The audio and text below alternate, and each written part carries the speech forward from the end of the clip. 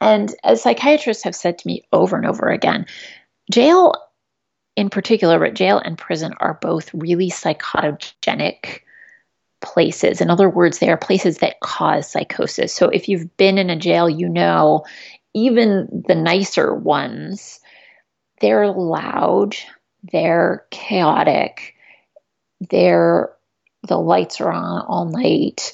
Um, and they're scary and they're disorienting, even if you're completely in your right mind.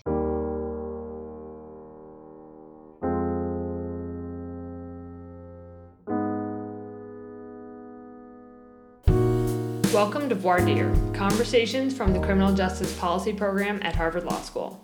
I'm your host, Skylar Dahm, and today I'm talking to Alisa Roth, the author of Insane, America's Criminal Treatment of Mental Illness. And we're having this conversation because if you've ever spent any time in our prisons, jails, or courts, you know that there are a lot of people with mental illness cycling through this system. But it's not something that gets talked about enough. So this is our attempt to start that conversation.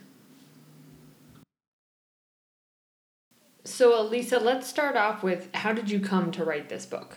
I was doing a lot of work on criminal justice and that world. And I realized that as we talk about criminal justice reform, we've come to this understanding that race plays a critical part in the conversation about criminal justice. And we're increasingly understanding that money and the lack thereof, in other words, poverty, plays a significant role in the world of criminal justice.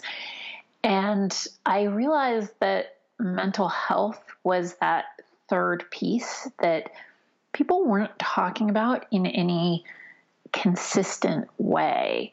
And obviously there's overlap in all three of those. And obviously there are other issues involved in criminal justice. But this realization too that mental health and mental illness play into criminal justice from that very first encounter with police, or even before that, if we're thinking about trauma and things that people are seeing in their world that's maybe helping lead them into that initial contact with police, all the way through to probation, parole, reentry, the death penalty, you name it, that mental health and mental illness play a piece in that. And so it felt like this story that really needed to be told and this issue that really needed to be talked about if we're going to talk about criminal justice reform.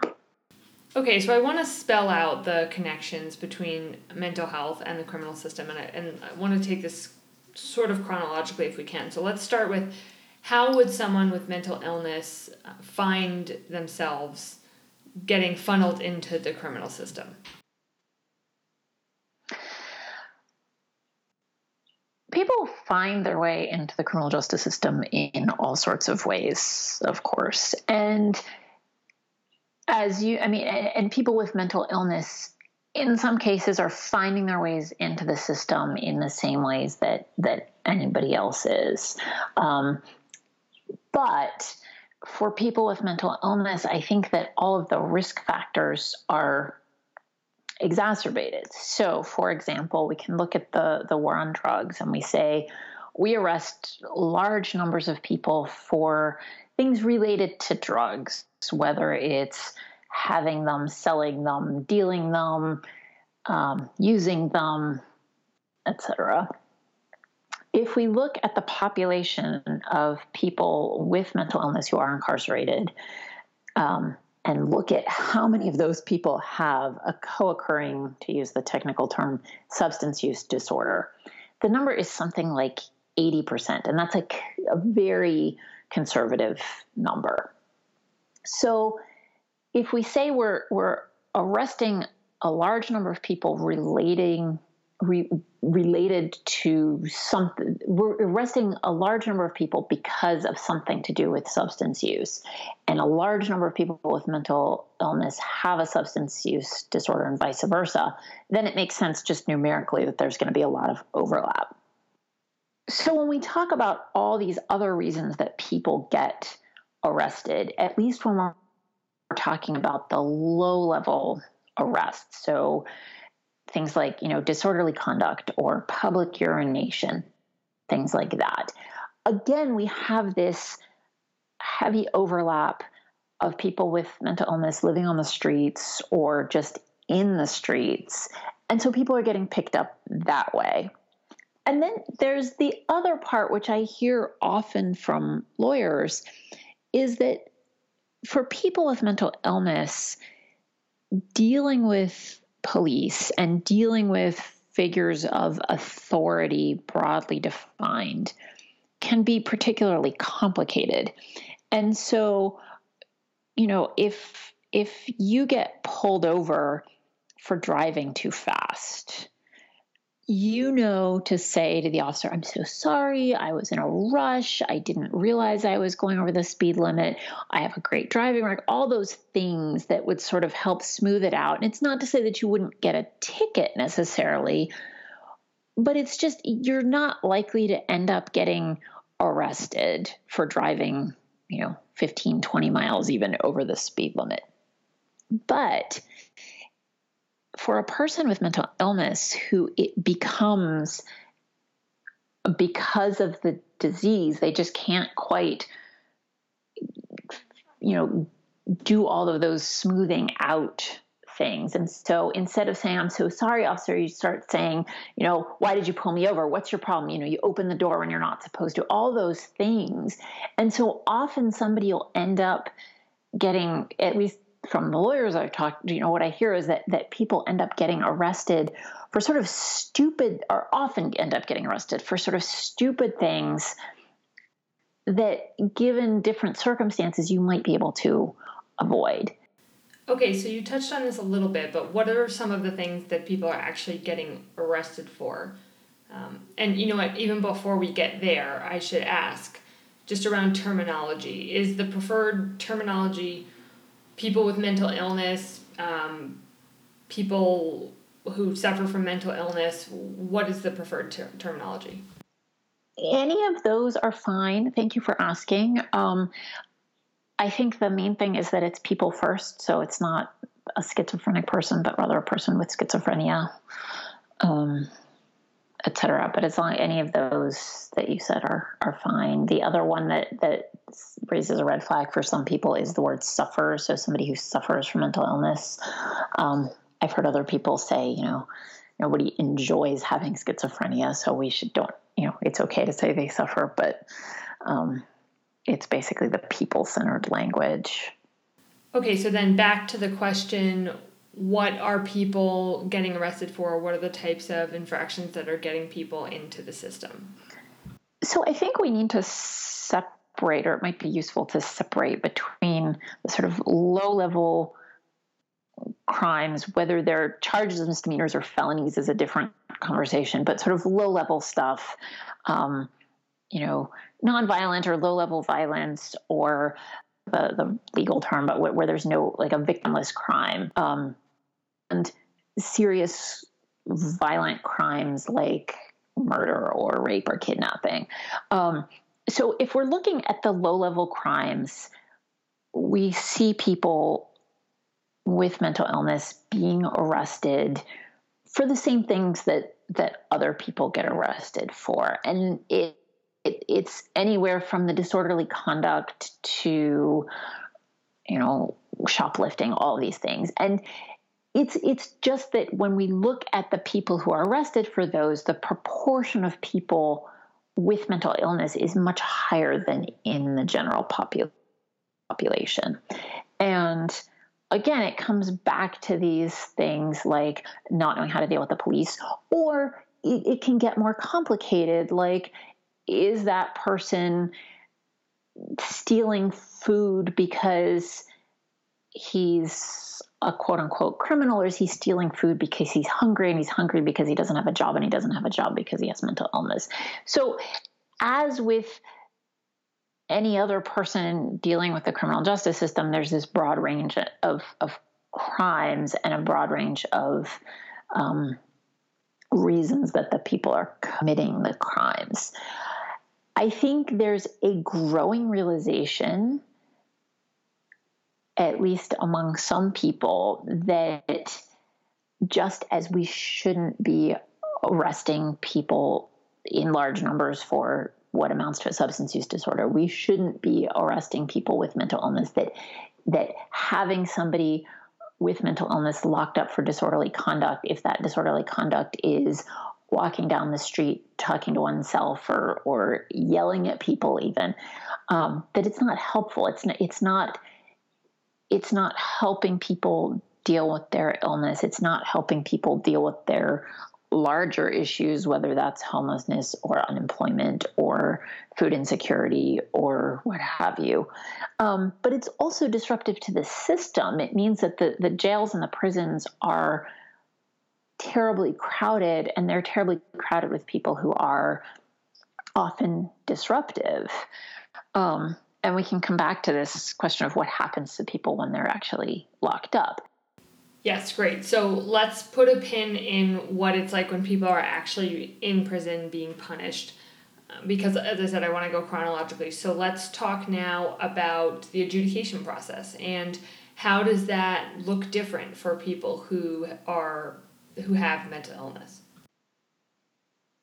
I'm thinking, so for example, there's a man that I call Kyle Muhammad in the book, and he was arrested a number of times over the years. And you can correlate in his case, if you look at when he would go off his medication, which it's worth noting is a very, very common issue, not just with people with mental illness. People in general aren't terribly good at staying on their medication, but people with mental illness in particular, the medications have very strong side effects, and people start to feel better after a while, and they say, oh, I'm all better. I don't need this anymore. I quit taking the medication.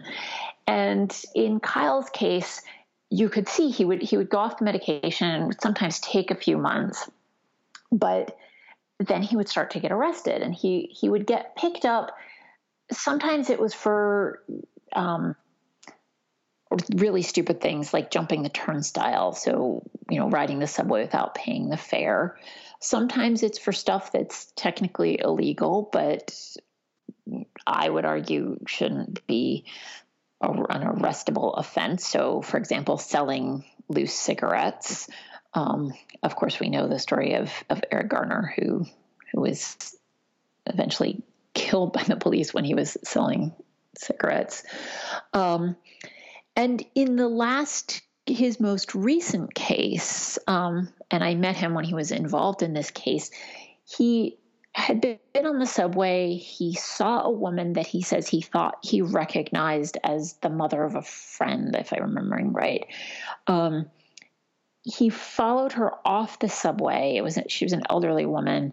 And then, depending whether you're listening to him or the complainant or the DA's office, he either bashed into her and she fell over, or he pushed her and she fell over.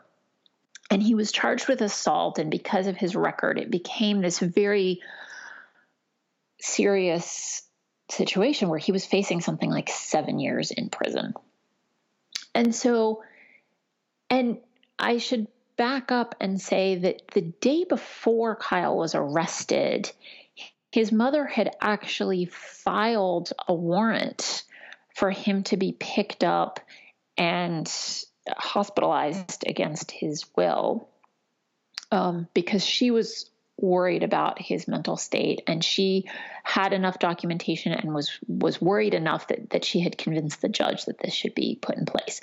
So here's this guy his mom is trying to get him put into the hospital. And of course, it's very hard to hospitalize somebody against their will. And it's worth remembering, we make it very, very hard to hospitalize somebody.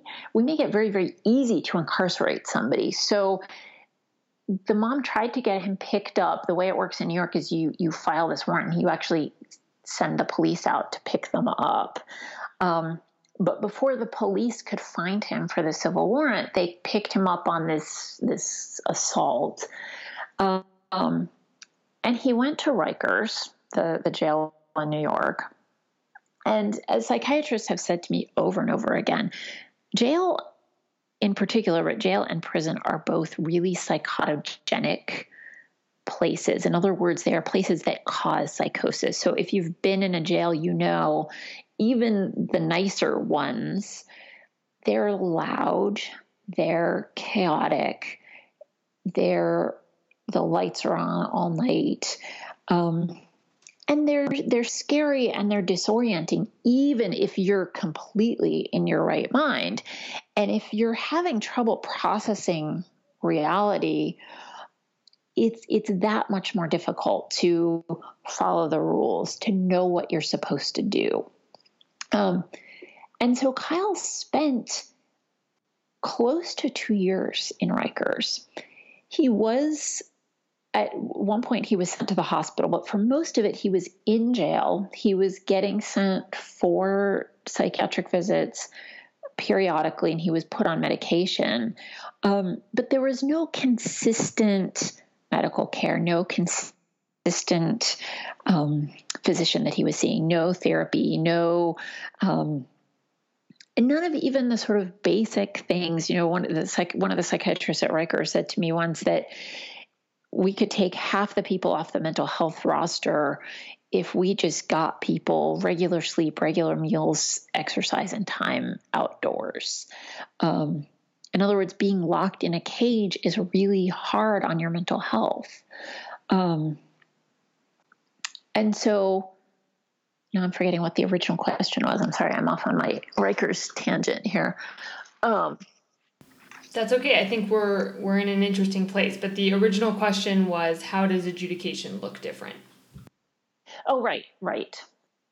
Well, let me come back to that then, because Kyle has a great example here. The problem. So as you know, the criminal cases often last a very long time, particularly if the person is unwilling or unable to take a plea for some reason. And in Kyle's case, because he was facing 7 years and the offers weren't particularly appealing, and he really believed that he was innocent. And I think even to this day, he believes to a point that he was innocent. I've tried to kind of tease this out of him to understand what he sees, and I haven't quite understood what is or isn't right. But he was coming back to court all the time, and he at one point showed up in court and was so psychotic. He stood up, and I've seen the transcript from this day. He stood up and started shouting at the judge about his rights being violated and wanting to fire his lawyer and all these things. And it got to the point where the bailiffs actually dragged him out. And his mother, who was in court, she went to every single court hearing he had over the course of almost 2 years. She described to me how he was holding onto the chair and the bailiffs are dragging him out. She said it was like a toddler having a temper tantrum. But imagine a man who's, 6 feet something tall. And then every time he came to court after that, the judge he would be called the absolute last on the docket. So it means he was sitting in a cell at Rikers all day. He'd be woken up at something like 4:00 in the morning to be brought on a bus to the court downtown.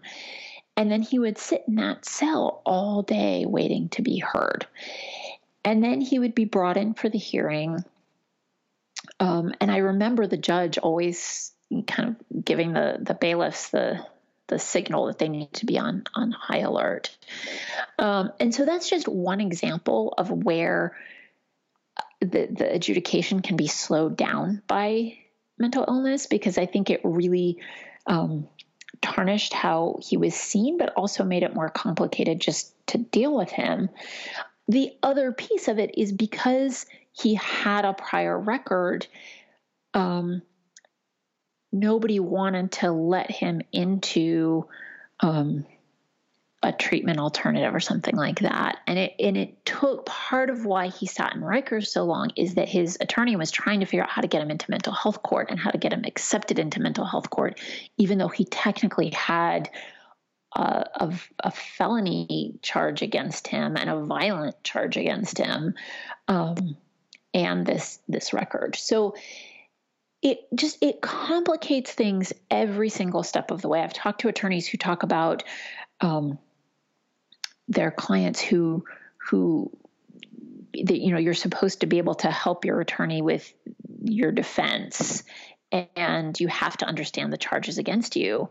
And the attorney talks about how, the man understands the charges against him, but he doesn't, he's so sick that he's afraid to talk to her except in code. Well, if he's only talking to her in code, then nobody else, she can't understand him. So what do you do with that? So every step of the way, the mental illness complicates matters. Okay, so you started to touch on what Kyle's experience was like while he was actually incarcerated at Rikers, but let's go there now, because there are some very disturbing examples in your book of what punishment looks like, or what incarceration looks like for people with mental illness post-adjudication or while the adjudication is taking place. Well, as you know, the criminal justice system, we talk about it as a system, but it's, of course, thousands of little tiny systems. And the circumstances vary dramatically from place to place. The other thing that you probably know is that people with mental illness are the only group of people in the U.S. who have a constitutional right to health care, and that includes mental health care. The problem is that courts have left very open-ended what a reasonable form of health care looks like, and different systems have interpreted that in different ways. So I have absolutely met doctors and other mental health care providers and corrections officers who really want the best for people. I think there's a small but growing sense that people in jail and prison represent a pun semi-intended captive audience. And so let's take advantage of this and help people get on track with their health, whether that's getting their blood pressure and diabetes under control, or whether that's getting them back on their medications for schizophrenia. And so, for example, in Los Angeles County, there's been a real push to get people back on their medications and keep them on their medications. And even a very common problem when people are arrested and come to jail, having been on medication, either they don't have the medication with them, or the jail has a rule that says you can't bring in medication. And so there'll be this very, very long wait when the person is first locked up before they're put back on the medication. And of course, every day that you're off medication is time that the person is doing worse or not doing better. And so there was a push in the LA County Jail recently to get somebody on that medication as quickly as possible. And they'll go back and figure out exactly what needs to be done and tweak the dose and all the rest of it, in the following days. But as soon as that person comes in and says, I've been on this medication for this time, get that person on that medication as quickly as possible. The problem is that many, many jails and prisons don't have the money, don't have the staff, and don't have the will, I would argue, to get people the kind of treatment they need. So what does that look like? In a lot of places, it means there is no medication-assisted treatment for substance use disorder. So you have somebody who comes in on methadone or Suboxone, and they are taken off of it in the jail or prison, either for money reasons or for philosophical reasons. A person may get a minimal mental health screening when they come in, but not always. But then they may not be able to see a psychiatrist for a very long time, or they may not be able to see a psychiatrist at all. And it may take weeks to get the person on the medication. Or if the medication isn't working, it may take weeks to get the medication switched. As you may know, psychotropic medications are particularly hard to tweak. So where, like for a very simple example, let's say strep throat, you come in, they're going to say, okay, you need to be on, I'm making this up because I'm not a doctor, but like amoxicillin, this dose for 2 weeks or something like that, right? And it's pretty straightforward. And if that doesn't work, they'll come up with something else. But the protocol is very clear and very well studied. With mental health issues, it's not that clear. And it often takes a bunch of tries to either get the dosing right or the medication right or some combination. And so if you don't have a doctor who's willing to work with you on it, it can take a very, very long time to get the person stabilized. The other very, very worrying piece of it is there's often a very long lag in recognizing it. So there's somebody else that I talked to for the book, a man named Brian Sanderson, who ended up getting arrested in South Carolina, and he had been on lithium. He has bipolar disorder. He'd been on lithium for a while, but then had gone off his medication.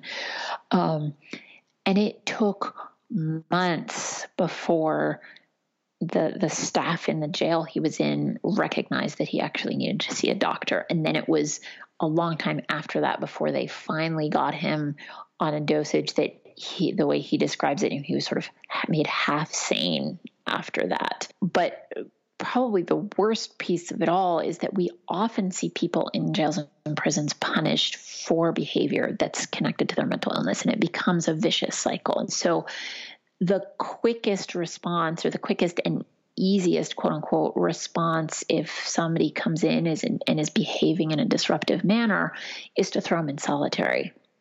It gets them out of the general population. It gets them away from everybody else. It requires staff, but it requires in some ways less one-on-one staff because they're just locked up. But as you probably know, solitary confinement is terrible for people with mental illness and is so awful that it can even trigger symptoms in people who didn't have them before. And people with mental illness will often be punished with solitary and then punished further for behavior in solitary. So they're not following the rules in solitary, so they're getting more time in solitary. Wow. Okay. So switching gears a little bit then, why don't you help me understand how big this problem is? What is the scale of the issue? It's big. There have been studies that show that a person with serious mental illness has a 1 in 2 chance of being arrested over the course of his or her lifetime, which is very, very high, even when we're looking at the possibility of arrest or the likelihood of arrest over the course of a lifetime just for being a young Black male, say. The numbers are tricky in terms of exactly how many people in the criminal justice system have a mental illness, for a number of reasons. One is that how do we define who has a mental illness varies from place to place. So, for example, some places might consider PTSD a mental health disorder, and some places won't. But by best estimates, something like 50% of people who are locked up in jails and prisons have a mental illness. I've heard much higher numbers from individual institutions. The other question is if we do include substance use disorder as a mental health disorder or something separate. And when you look at substance use disorder, it's astonishing numbers. I was talking to a jail administrator today in Minnesota, told me that he thinks 80% of his people have a substance use disorder. So it's the numbers are pretty astonishing. And how did we get here? I mean, is this the way that we've always dealt with mental illness in this country, or is this a new development? We can go all the way back to before we were a country. And we have always put people with mental illness into jail or prison as a place to warehouse them effectively. We don't know where else to put them. So you can go back and see that Benjamin Franklin back in like the 1760s was saying, we're putting people in jail because we don't have anywhere else for them to go. And you can see that all the way throughout history, that jail is the default answer because, in part, the jail can't turn people away. What has made it worse in recent years is that we as a country, as you know, incarcerate by orders of magnitude more people than any other country in the world. And so when we have this enormous net of people that we're catching, and you compound that with the issue of drugs and arresting people for drug use, possession, et cetera, and there's that overlap of people with mental health disorders and substance use disorders, we end up incarcerating huge numbers of people. So it is that we've always done this, but we've made it worse because the incarceration problem in this country has grown so phenomenally large. So what does this say about us as a society? I mean, what does the fact that we seem to process mental illness in our society through the criminal system say about our society or the criminal system's, philosophy and purpose? I mean, I think that we've had this question throughout our history. Why do we lock people up? And what are we trying to gain from locking people up? And if you look at the history of incarceration in the United States, we've gone through different phases of this idea of, we're locking people up to help make them, to punish them, but to ultimately make them better people, versus we're locking people up just to punish them and get them off the streets. And I think that the ways that we're arresting people with mental illness clearly fit into that second piece. I mean, we're not doing it. We can't say that we're trying to make people better, because we're not. People are coming into the system sick and they're coming out sicker. And I think it says a lot. I mean, I think that in a way, if we look at the population of people with mental illness who are incarcerated, they are among the most vulnerable people in our society. And so what does that say about us as a society if we think that we take the people who are most vulnerable and make it even harder for them? I talked to this jail administrator I was talking to today, told me the story of a guy who was being held in his jail, a man who was being held in his jail, who the corrections officer came to him and said, I think this man is on a hunger strike. He hasn't eaten in a day and a half. And it turned out that the man had such a low IQ, was so developmentally disabled, that he didn't understand that he needed to get up and receive the tray from the corrections officer to get his meal. Like, he had spent his entire adult life and maybe his entire life in a group home where he'd gotten in a fight, but he had and that was how he had ended up in the system. But he had spent all his time in this group home where he was being taken care of. And suddenly he's ended up in jail and he can't even take care of himself enough to feed himself. Now, he didn't have a mental illness as far as I know, but I think that it says the same thing. These are the most vulnerable people who are most in need of our help. And instead we're making everything even worse than it was. So just to clarify, when you say he didn't have a mental illness, it's because he had a developmental disability? That was yes, I don't know if he actually had a mental illness, but he absolutely had a developmental disability. And I've heard stories of people with mental illness who are in similar situations where they can't, because their understanding of reality is so different from reality, they just cannot function, whether that's, you need to stand up for count or you need to show up in the mess hall for chow. People who literally just cannot function in the system.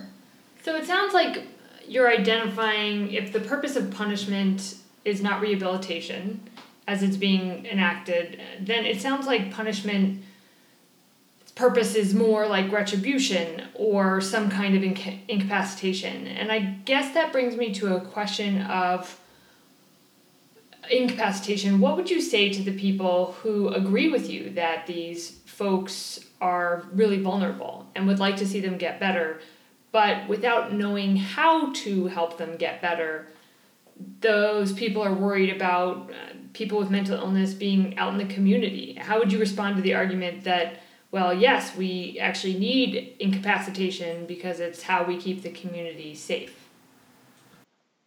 I think, first of all, we need to differentiate between the danger to the community and danger to themselves.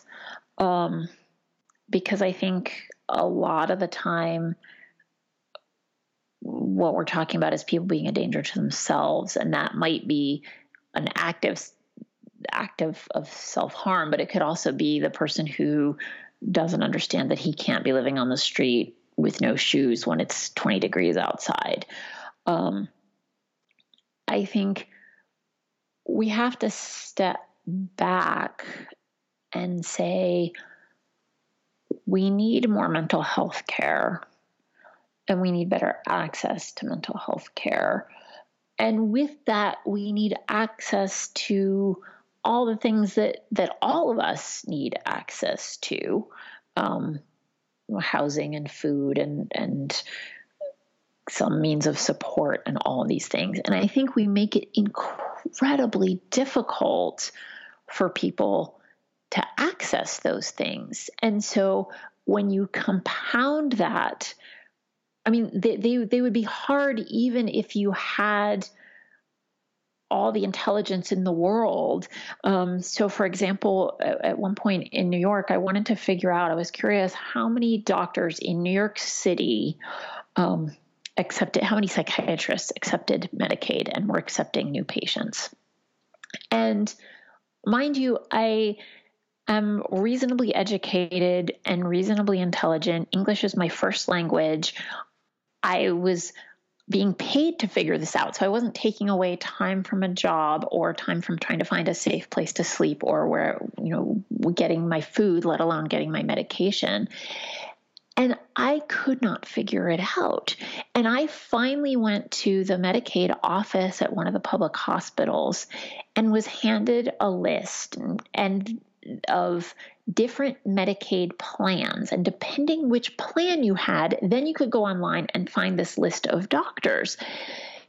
And all I could think about is, if I can't do this with all those benefits at my fingertips, how is somebody supposed to do this when they have to worry about all those things, starting with where they're going to sleep and where they're going to eat? And so I think we make it unreasonably challenging for people. And I think particularly on the mental health care front, we know that as with physical disease, people do better when they start getting treatment earlier. And yet, because our mental health care system is squeezed so tightly, people aren't able to access care until they are very, very, very far along.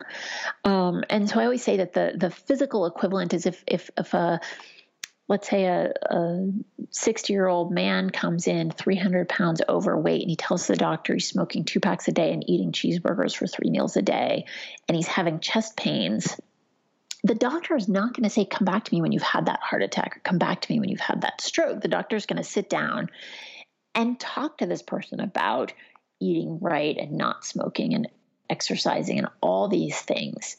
And yet in the mental health context, we so often see people being told effectively, like, come back when you're actively suicidal, or come back when you're having, when you're actively psychotic, and expecting people to somehow A, manage to do that, and B, get better when they do.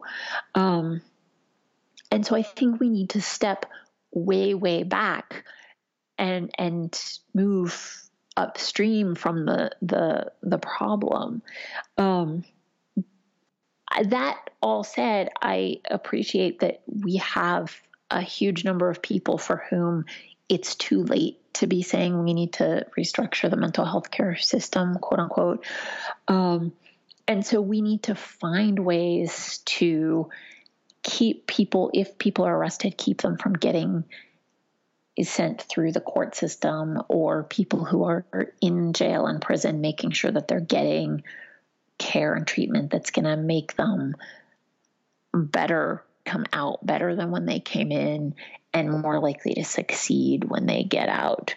And that we've set the bar so low that could even mean making sure, we have people who come into jail, get put on medication, and then are released with like 2 or 3 days supply of medication and told to go find a doctor and get that prescription.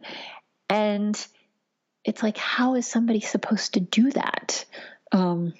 Okay, that seems like fairly low-hanging fruit policy. For sure. And it's, of course, as we were talking about, there's dozens of different policies in different places.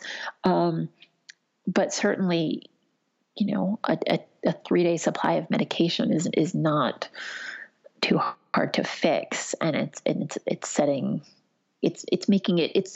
the person up to fail even before they're being released. So I hear you advocating for better mental health care further upstream, but I'm wondering, for people who are in the system, are there diversionary programs, or are there places or communities that are dealing with this well, that are trying to help people who are in the system? Many, many places are trying to do this well once somebody touches the system. And it ranges from, what we see in Miami-Dade County is the sort of gold standard of getting people diverted immediately from, the moment of arrest. We identify that this person has the mental health issue. We're going to offer them to be diverted out of the system. Judge Leifman did an amazing job and has been doing an amazing job now for years, so much so that they were able to close down an entire wing of the jail there. Other places, people are, they get booked into the system, but once they're in the system, they're finding ways to get them out. Many, many places have set up mental health courts, so courts that are really aimed at people with mental illness, and depending which one you're in, it can vary, but it's an accountability system. So if you go to treatment and you come in every week to see the judge, often the charges are dropped, or certainly the jail time or the prison time is avoided. So there are many, many ways that communities are finding to to deal with this. I think the two things there are a couple of things that worry me. One is I think we need to make sure that the programs are big enough that we're getting most people into the system. So often a mental health court will be great, but it's a tiny program. And so if it's only helping, 30 or 60 or even 100 people a year, that's just not enough people to really be getting people with mental illness out of the system. The other piece that worries me is that we're seeing a lot of jails and prisons talking about providing better mental health care, which is absolutely critical, but we don't want that to become the default mental health care system more than it already has. And so, people will often talk about the mercy booking, that you arrest somebody and at least you're getting them 3 hots and a cot. So that's better than sleeping on the street when it's 20 degrees outside, for sure. But we don't want it to be that people are getting arrested because that's how we're going to get them mental health care. That's the quickest way to get them into the mental health care system. We want people to have ways to get mental health care that don't require them getting arrested to do it. That's so interesting. And I'm coming back to this sort of original triumvirate that you introduced at the beginning of this, race, poverty, and mental health. And it seems to me like some theorists would say that the criminal system, or with respect to race, the criminal system is a system of oppression. With respect to poverty, the system is a system of social control. But when it comes to mental health, it seems like it's a system of default, like we haven't invested anywhere else. And so it's catching folks that there's no other real community response to. Is that a fair characterization? I think that's a fair characterization. I mean, I think you can definitely say no, it's not. No, I think I think it is fair. And I think that I think that the other side of this, and we haven't really talked about asylums and the use of asylums, but I think that they sort of fit the same purpose as jails and prisons, which is out of sight and out of mind. And I think it's very easy, if it's not your brother or your son or your daughter who's being locked up, to say, well, great, that guy who's, standing and blocking my way into the coffee shop in the morning, or that person who's scaring me on the subway because he's talking to himself, I don't want to look at him. I don't want to be sitting next to him on the subway. So get him. If he's locked up, then I don't have to deal with it. Right. And we forget. And I think this is true for everybody that we lock up, because our society has become so separated that for a portion of our society, being incarcerated is part of the day-to-day, business as usual. And then for this tremendous number of people, it's something that we don't encounter at all, and you don't have to encounter. And I think that the way we deal with mental illness kind of goes into that same issue, right? If they're locked up, then I don't have to, it's not my problem anymore. And if it's not my problem, then I don't care that they're locked up. Does that make sense? Yes, it does. And I think that's a really great place to end. So thank you, Alisa Roth, and thank you to the people listening. We always appreciate your feedback. You can reach out to us at vardirpodcast@gmail.com. And while we're saying thank you also to Brooke Hopkins of the Criminal Justice Policy Program, to Poddington Bear for composing our theme music, and we'll be back soon.